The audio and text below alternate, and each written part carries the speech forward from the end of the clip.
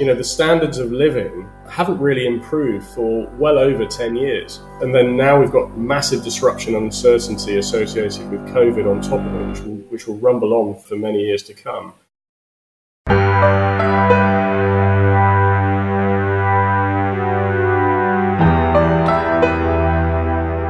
What role will trade play in the global economy of the future? Can the multilateral rules-based trading system survive? Or will nationalism and protectionism lead to a world of trade barriers and trading blocks?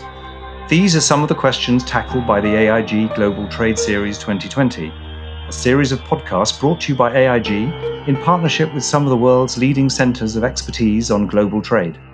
The series moderator is Rem Korteweg of the Klingendahl Institute.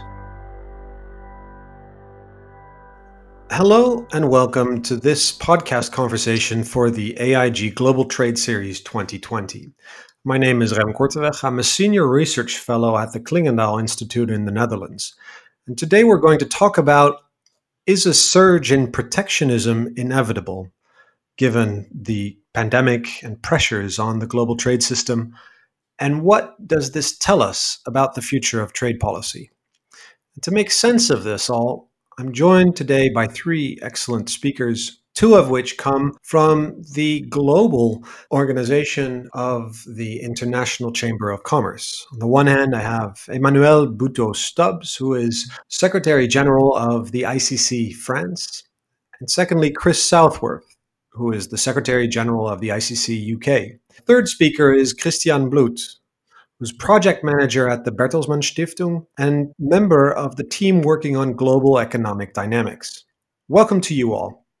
Now, as we know, the impact of the pandemic has been enormous. According to the WTO, global trade is expected to fall by anywhere between minus 13 to minus 32%. This means governments will be tempted to give export incentives to domestic industries while restricting imports in order to support their own and to restart their economies. But this development comes on top of concerns that we were already seeing well before the pandemic struck regarding protectionist forces in the global marketplace. We had tit-for-tat tariffs and discretionary measures to restrict trade. They've all been increasing over the past few years.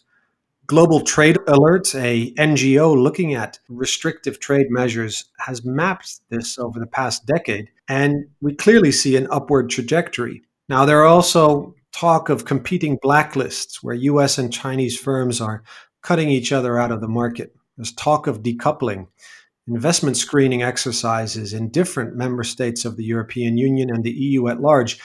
The question this raises is, are we seeing the fracturing of the global trade landscape? Phrased differently, are we now in the era of protectionism? Christian, perhaps I could start with you. What trends are we seeing in terms of global trade restrictive measures? And which are the ones you worry about most? Well, you've already mentioned the Global Trade Alert, and the data from the Global Trade Alert shows that the category of trade distortive measures that is particularly on the rise and has been long before the pandemic is various kinds of subsidies. And I think that is really something that many people are worrying about. And of course, we need to worry about now even more because in the course of the pandemic, we have seen massive government interventions to stabilize the economy. And that is creating international distortions, and policymakers will have a tough job at their hands to figure out how to deal with this internationally. How does this look like from the perspective of the ICC? I mean, you represent hundreds, if not thousands of companies across the world. How worried are they, Emmanuel?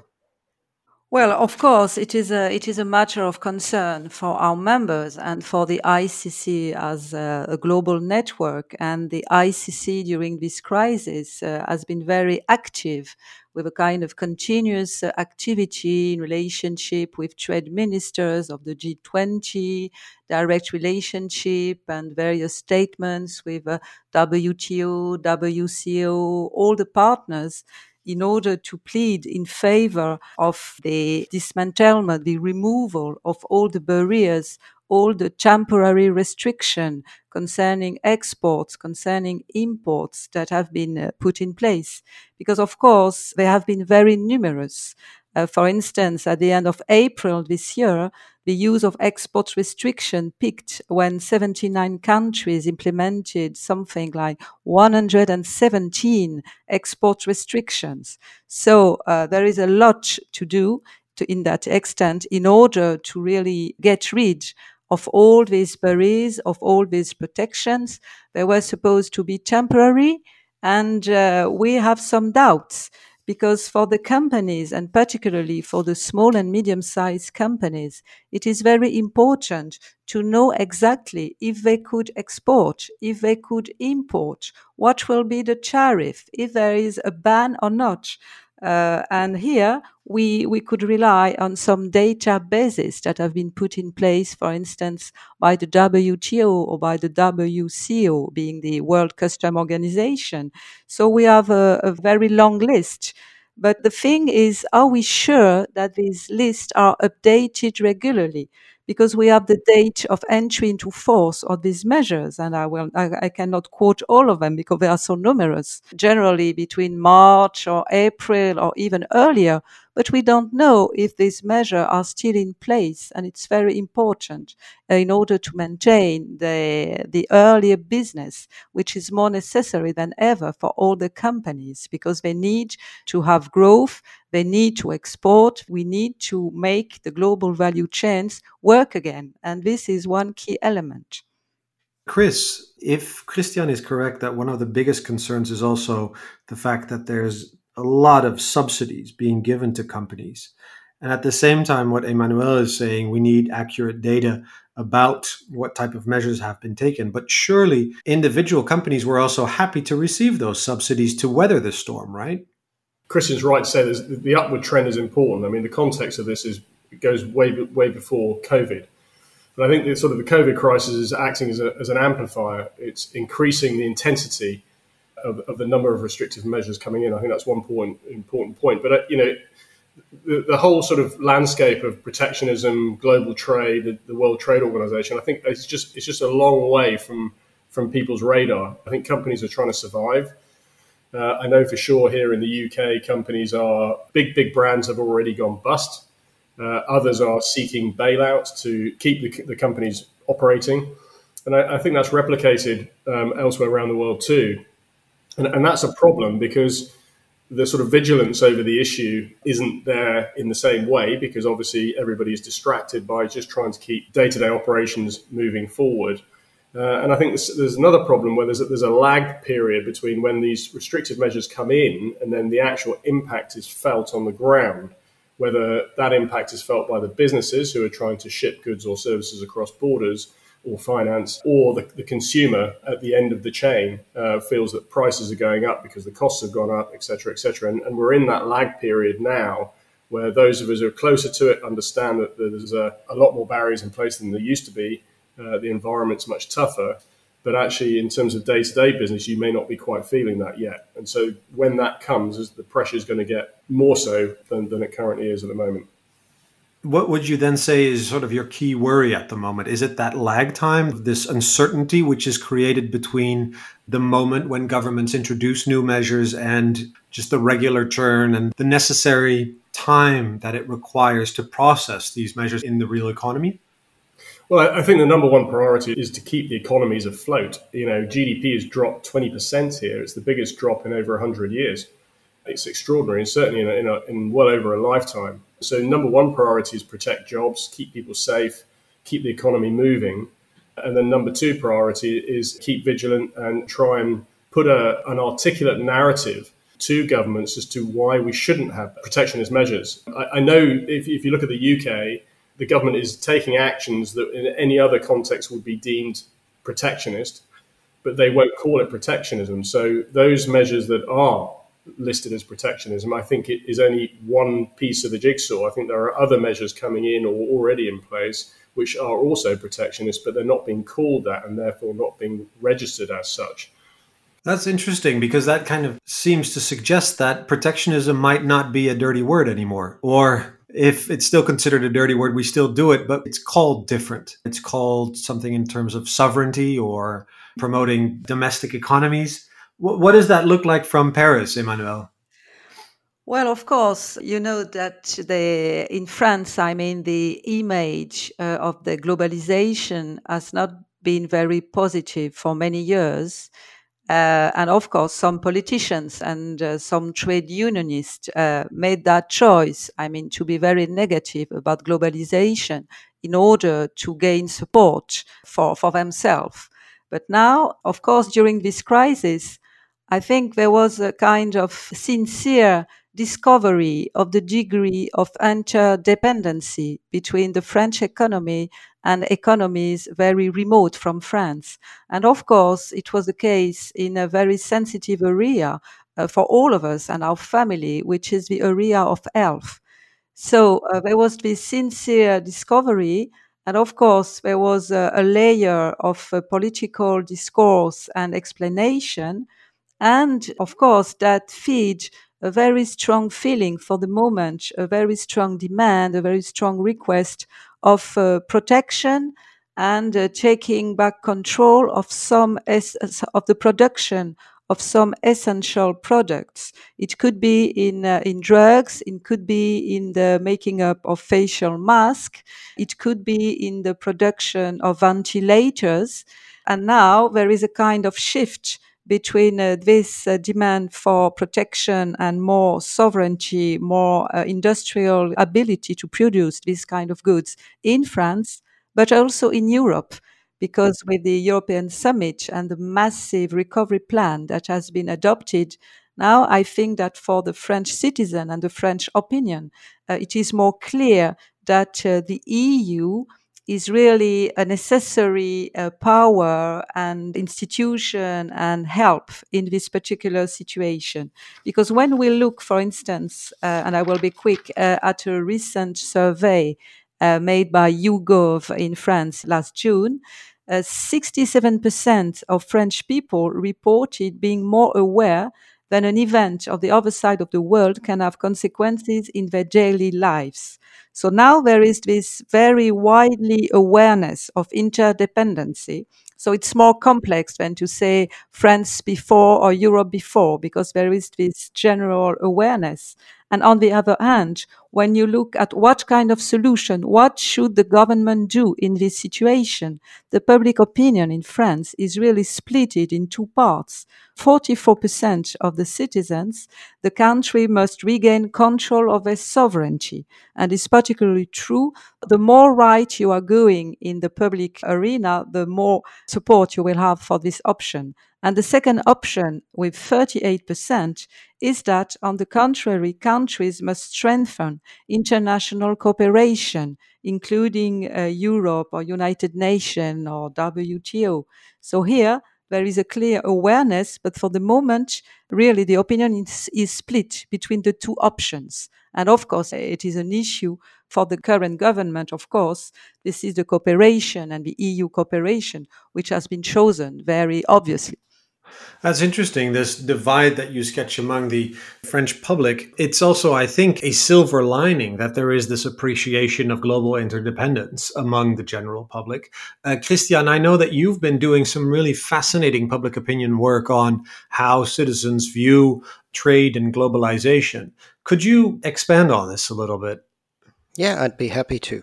So what we've been doing actually for a couple of years now is that every 2 years we had a survey amongst people in 14 countries worldwide, amongst which there's some developed countries, but also some emerging markets.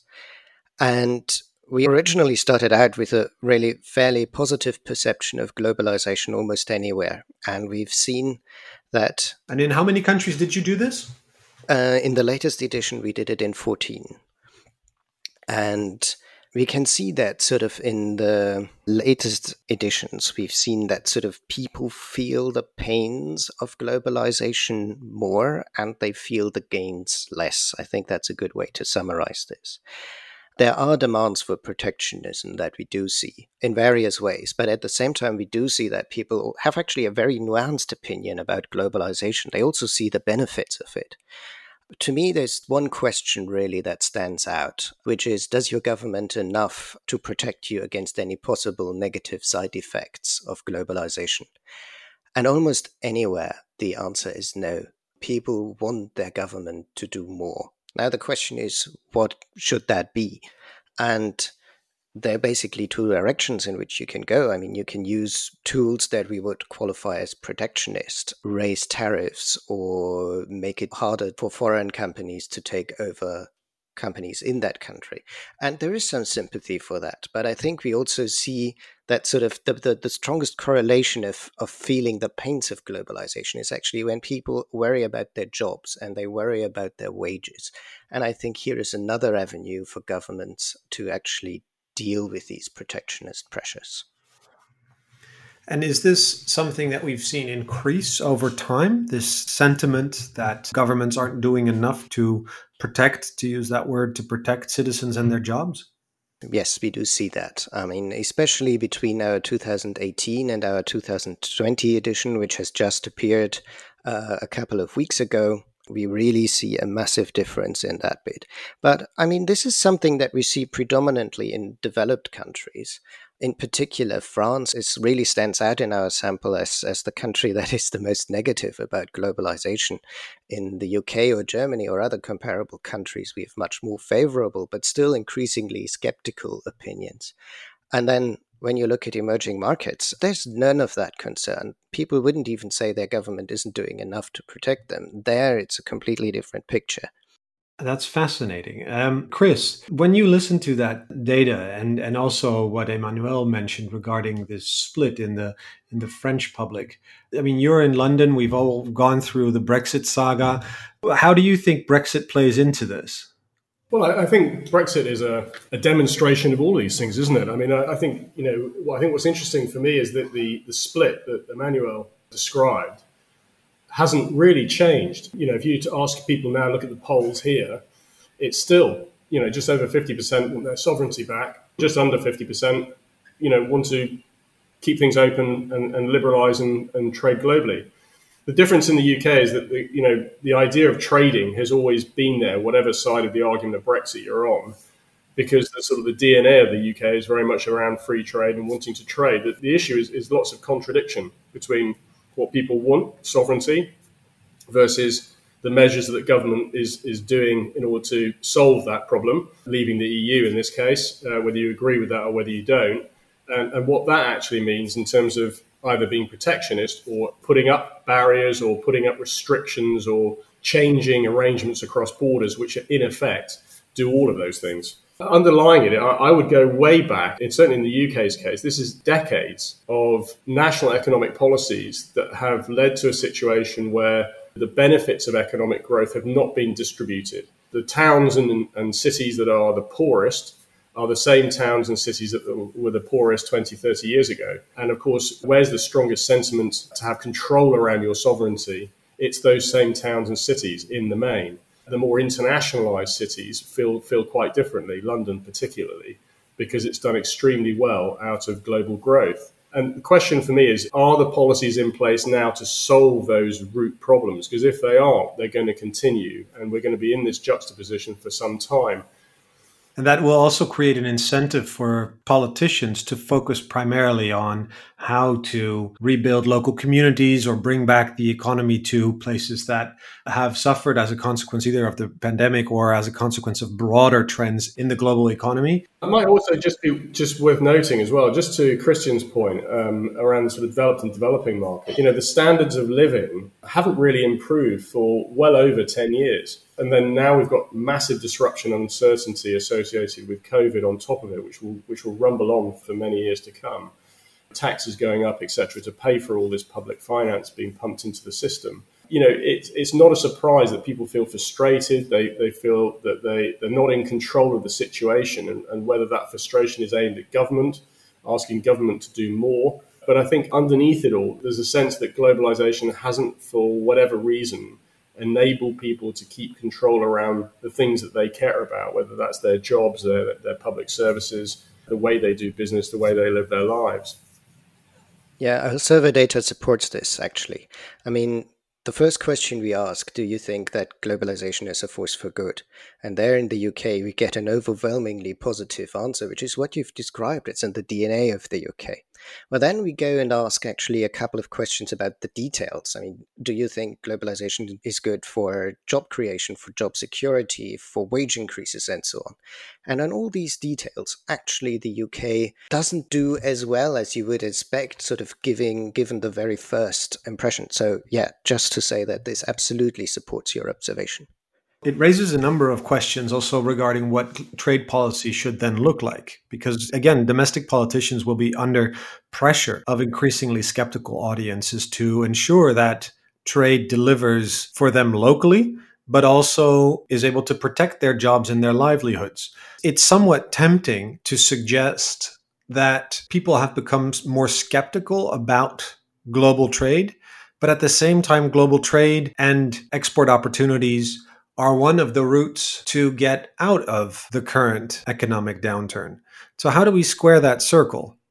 The trade policy for the future need to be more inclusive and more comprehensive, be it at bilateral level in the FTAs that could be concluded between the various superpowers, but also at the level of the WTO. And I'm sure that we will come back to this issue of WTO. So that means that, for instance, we need more ambitious chapters on sustainable development. We need more emphasis on the fight against climate change. And we need to be able, between two countries, for instance, committed through FTA, to connect the carbon market and to connect respective climate policies in order to be in compliance with the Paris Agreement. Because for the moment, for instance, we know that we don't have an agreement on Article 6. So we really need to put more emphasis, to put more ambition on the climate, on the sustainability, on the biodiversity, and also, of course, to give more power, to be more open to civil society. Because now the trade policy matters are no more dealt with in green rooms in Geneva. It is really open. You have a lot of attention from the media. People want to know, want to understand. So the government, they need to be open and transparent. And there has been a big move from the team of the DigiTrade in Brussels in this matter after the negotiation with the USA. And I think that it will increase in the future. So it's a new deal in trade policy. It will be easier maybe to start with this new ambition at bilateral level between developed countries. I don't know if we could be optimistic to obtain that same kind of movement and that same kind of improvement at the WTO level, given the state of the organization. We're going to take a quick break. When we come back, we'll talk about, is a surge in protectionism inevitable? And what does this tell us about the future of trade policy?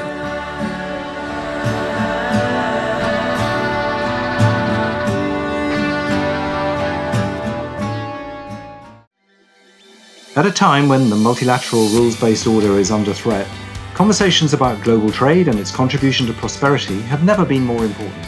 If you'd like to listen to more podcasts on global trade, search AIG Global Trade Series 2020. This series of podcasts is brought to you by AIG, the International Institute of Economic Law at Georgetown Law School, Chatham House, the Klingendahl Institute, the Jacques Delors Institute, the Lee Kuan Yew School of Public Policy at the National University of Singapore, and the International Chamber of Commerce, UK and France. The Bertelsmann Stiftung is knowledge partner of the series.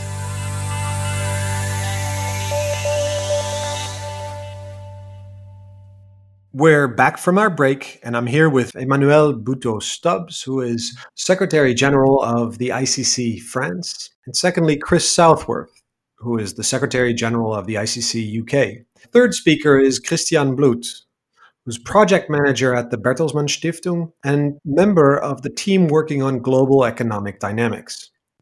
My name is Rem Korteweg. I'm a senior research fellow at the Klingendaal Institute in the Netherlands. Well, let's talk a little bit about the WTO because it seems that companies particularly should be quite concerned about what the global trade landscape coming out of the pandemic looks like. Christian was sketching the issue of subsidies. We've talked a little bit about export restrictive measures, the distortionary effects of protectionism. All of this seems to suggest that at the global level, we have an increasingly unlevel playing field at a time when the international institution, which was designed to smooth some of the humps and obstacles in the global trade system, the WTO, is, let's say, struggling. So, how do we get out of this impasse? Are we only looking towards governments to take a stronger, more assertive approach to protect and promote their own economies? Or are we also investing in bringing back some international collaboration, some multilateralism, despite what's happening at the WTO? What is the view from the ICC on that, Chris?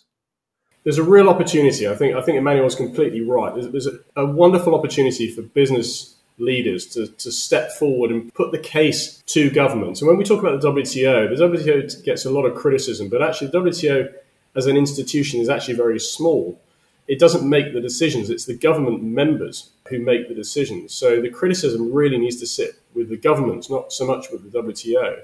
There's a terrific opportunity to put forward a compelling narrative as to how and why we should build a more inclusive, greener, more sustainable economy, and why the digital economy can be right at the heart of that for everybody. And I don't think that's coming through. You're hearing bits of narratives in different places. It's very fragmented. And then you get very contradictory actions, and people can see through that. It confuses everyone. And I'll just illustrate the point. If we want to build an inclusive trade policy, then we should be involving civil society, the NGOs, consumers, unions, green organizations around the table with business and government to come up with the solutions together. In the UK's case, the government has just excluded all of those organisations from all the trade negotiations going forward.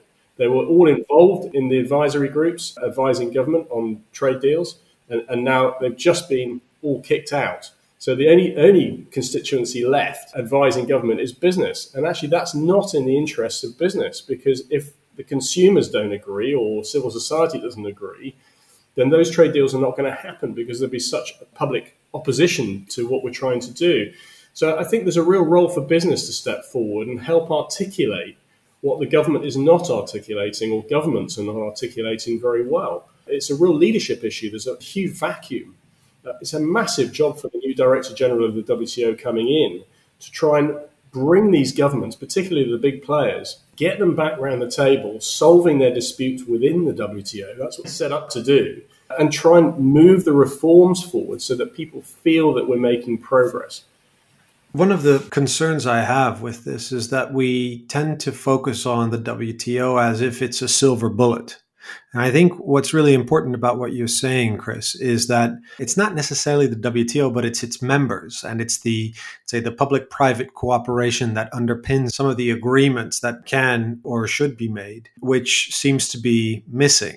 Christian, I know that you've done quite some work on the WTO and its future. Should we see the WTO as a silver bullet? And if not, what is it then?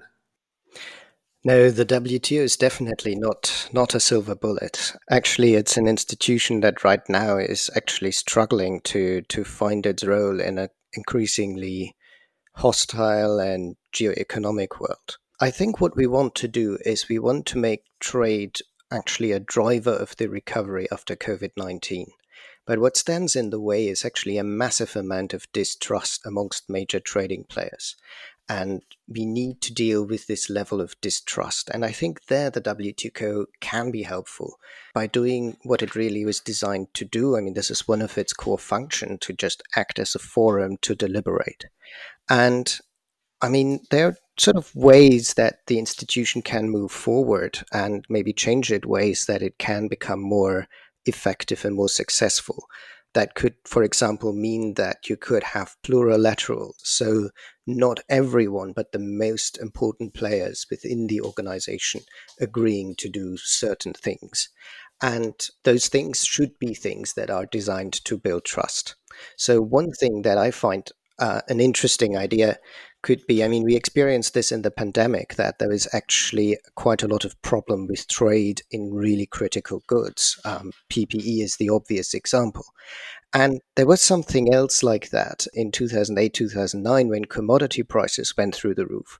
And what was then put in place is a system that monitors price developments and also acts as negotiating platforms where countries, if these prices get too high and there is the danger of food crisis occurring somewhere, they would negotiate the best way how to go about this. So this is a measure how we can rebuild trust in the system, that especially on those goods that in the fight against COVID we need most, we will not be left in the rain. I mean, then there is sort of a more difficult agenda that needs to take place in the WTO, and I'd be talking too long if I sketched it now, but it has something to do with making sure that global competition is more fair. It has something to do with bringing green issues, possibly carbon pricing, into the multilateral trading framework. It has something to do with finding common rules on e-commerce and so on. And I think it's important for the major players in the system to generate trust by actually taking these issues seriously in the WTO and to take them forward.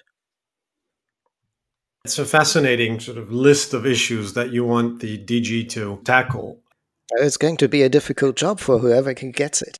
Absolutely. I mean, in this last section, I'd like to focus a little bit on the opportunities and perhaps also the wish list we have to push the reset button, to rebuild trust. It's actually interesting listening to all three of you. Trust is an essential ingredient in everything all three of you have said.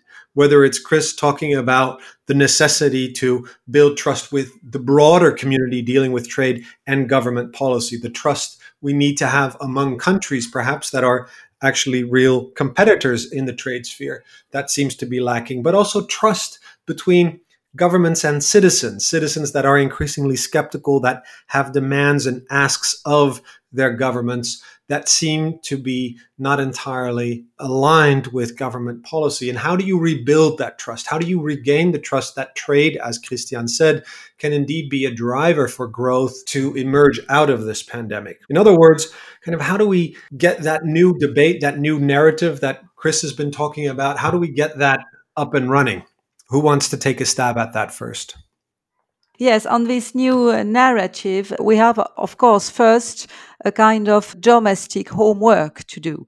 So we need to work on a more positive narrative on what is globalization, why is it good for the companies, for the job creation, what kind of opportunities could globalization bring to everyone. And in France, during the pandemic, we have been quite vocal with the MEDEF and Business France and other partners to show that you cannot export if you are not importing, because you need raw material. You cannot sell a tire if you are not importing rubber. You cannot sell clothing in cotton if you are not importing cotton raw material. So this is the kind of explanation, awareness of interdependency.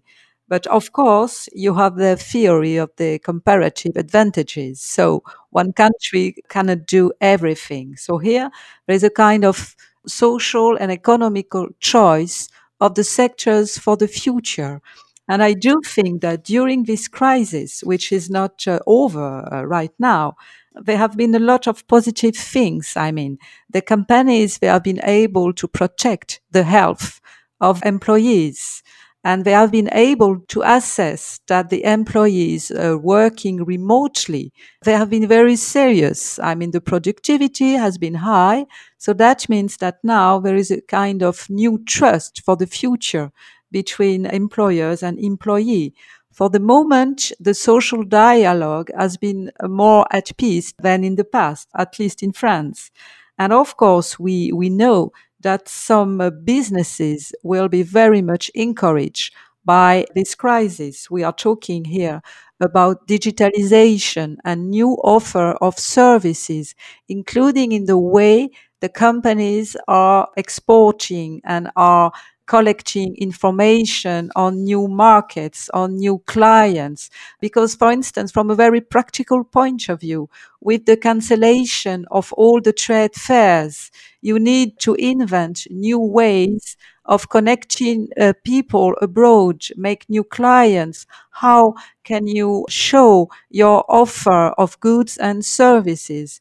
Because, of course, in Europe, we are producing high value goods and services. So companies need to be able to explain what are the technologies, what are the content, what is the impact on the environment. So I think that really it will be a kind of boost for sectors, for new ways of doing business, and it will speed up in a dramatic way, and it's already the case, the digitalization efforts and shift, not only for the companies, but also for the individuals and also for the state and the public authorities.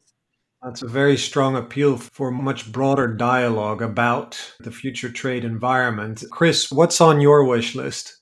Well, I mean, I would copy some of that. I mean, I think the key to, I think trust is the fundamental problem, or is a fundamental problem in all of this. And the way to deal with it is to deliver something different that resonates with what people want.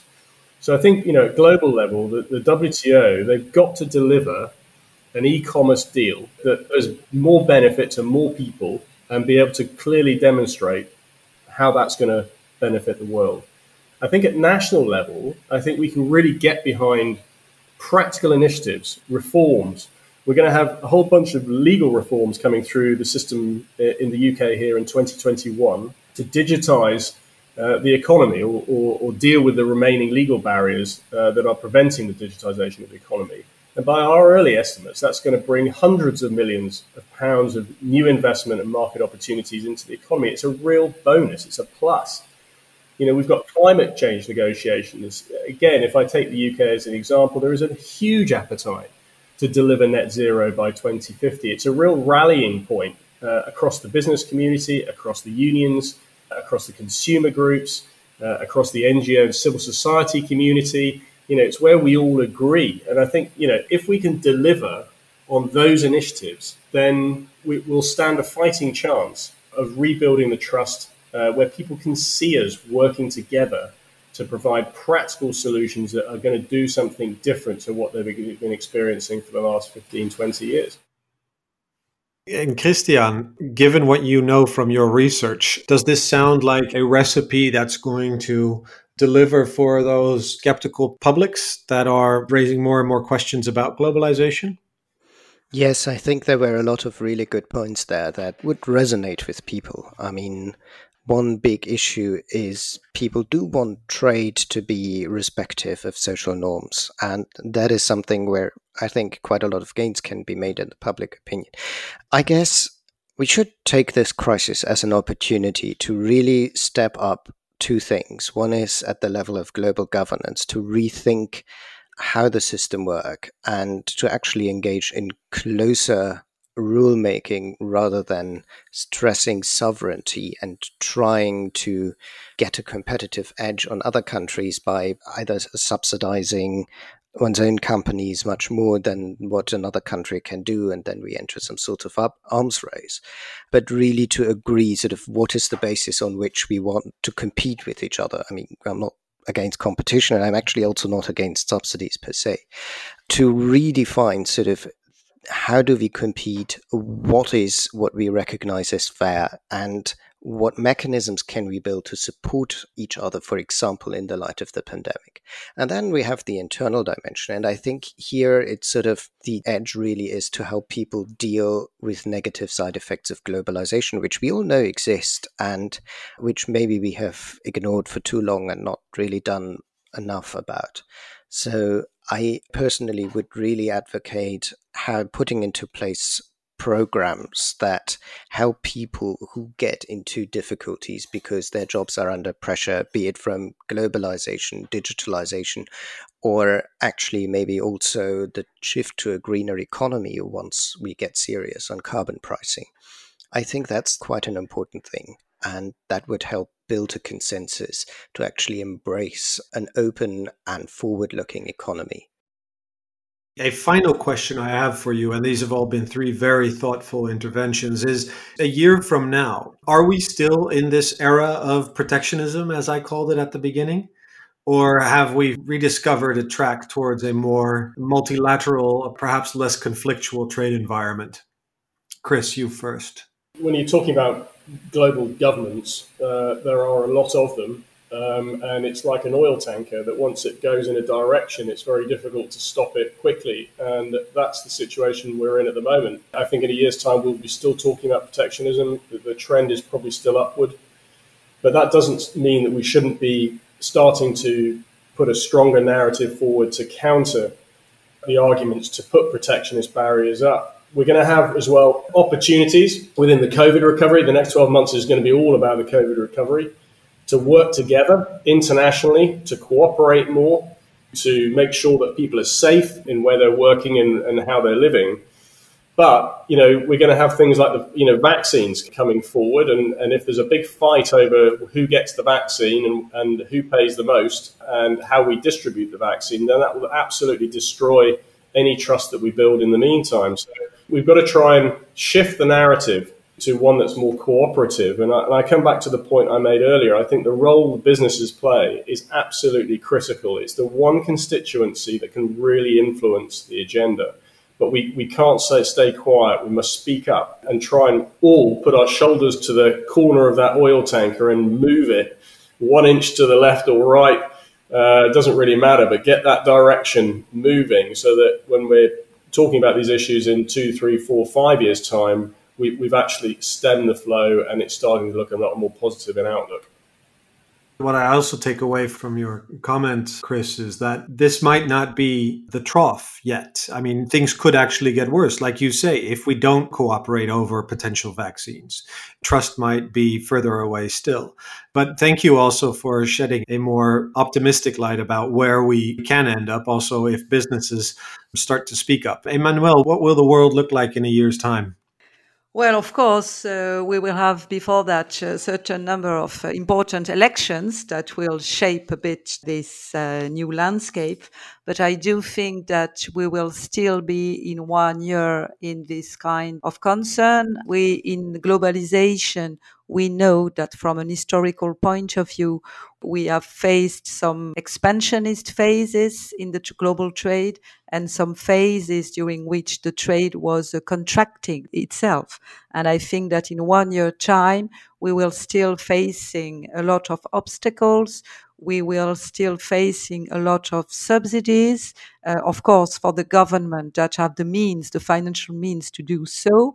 We are just at the beginning to see the economic and social impact of the sanitary crisis. We are only at the beginning, even if already Chris mentioned a very important drop in the British GDP.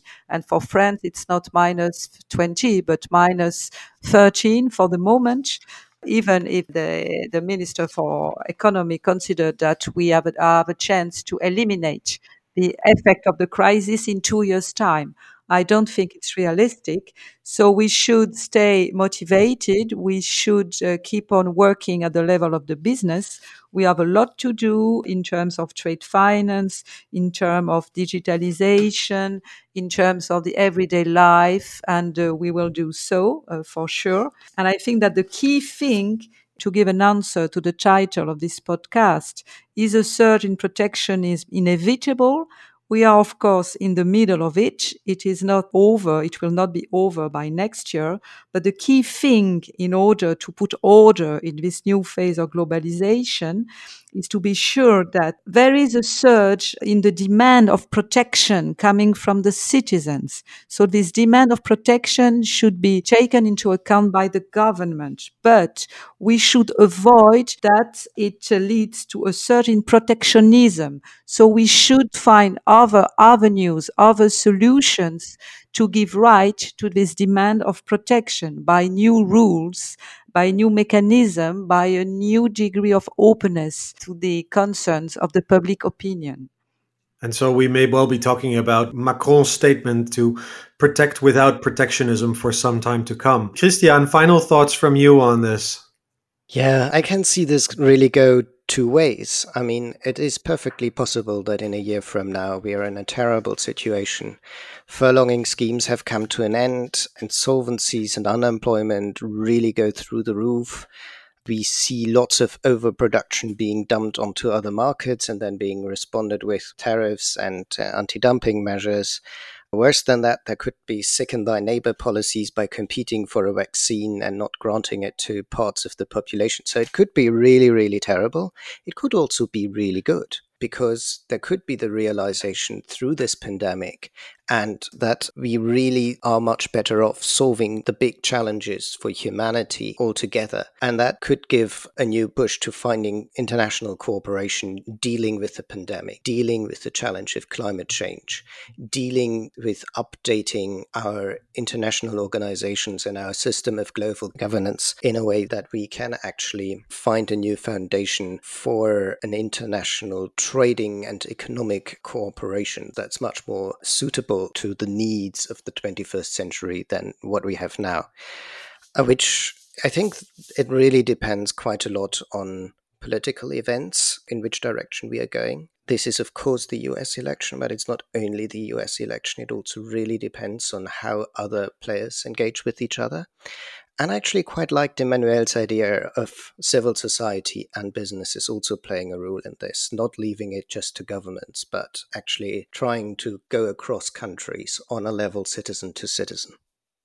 And of course, with the AIG Global Trade Series and this podcast, we're trying to contribute to that in our own little small way to get a dialogue up and running between thinkers, policymakers, shapers of global trade, both in the public and in the private sector.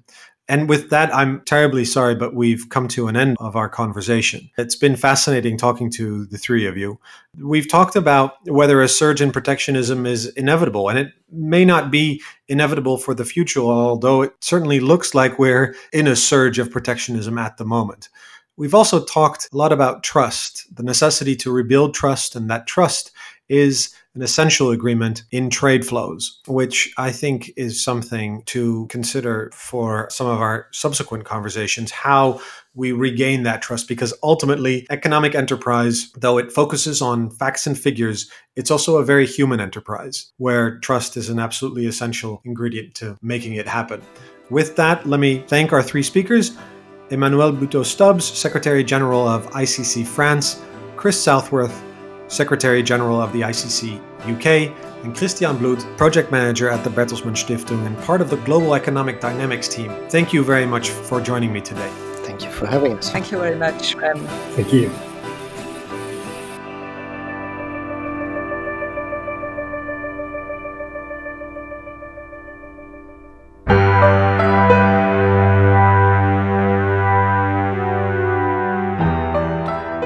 The AIG Global Trade Series is an international partnership between AIG, the International Institute of Economic Law at Georgetown Law School, Chatham House, the Klingendahl Institute, the Jacques Delors Institute, the Lee Kuan Yew School of Public Policy at the National University of Singapore, and the International Chamber of Commerce, UK and France. The Bertelsmann Stiftung is knowledge partner of the series. To access articles and interviews from partners in the Global Trade Series and to listen to more podcasts on global trade, search AIG Global Trade Series 2020.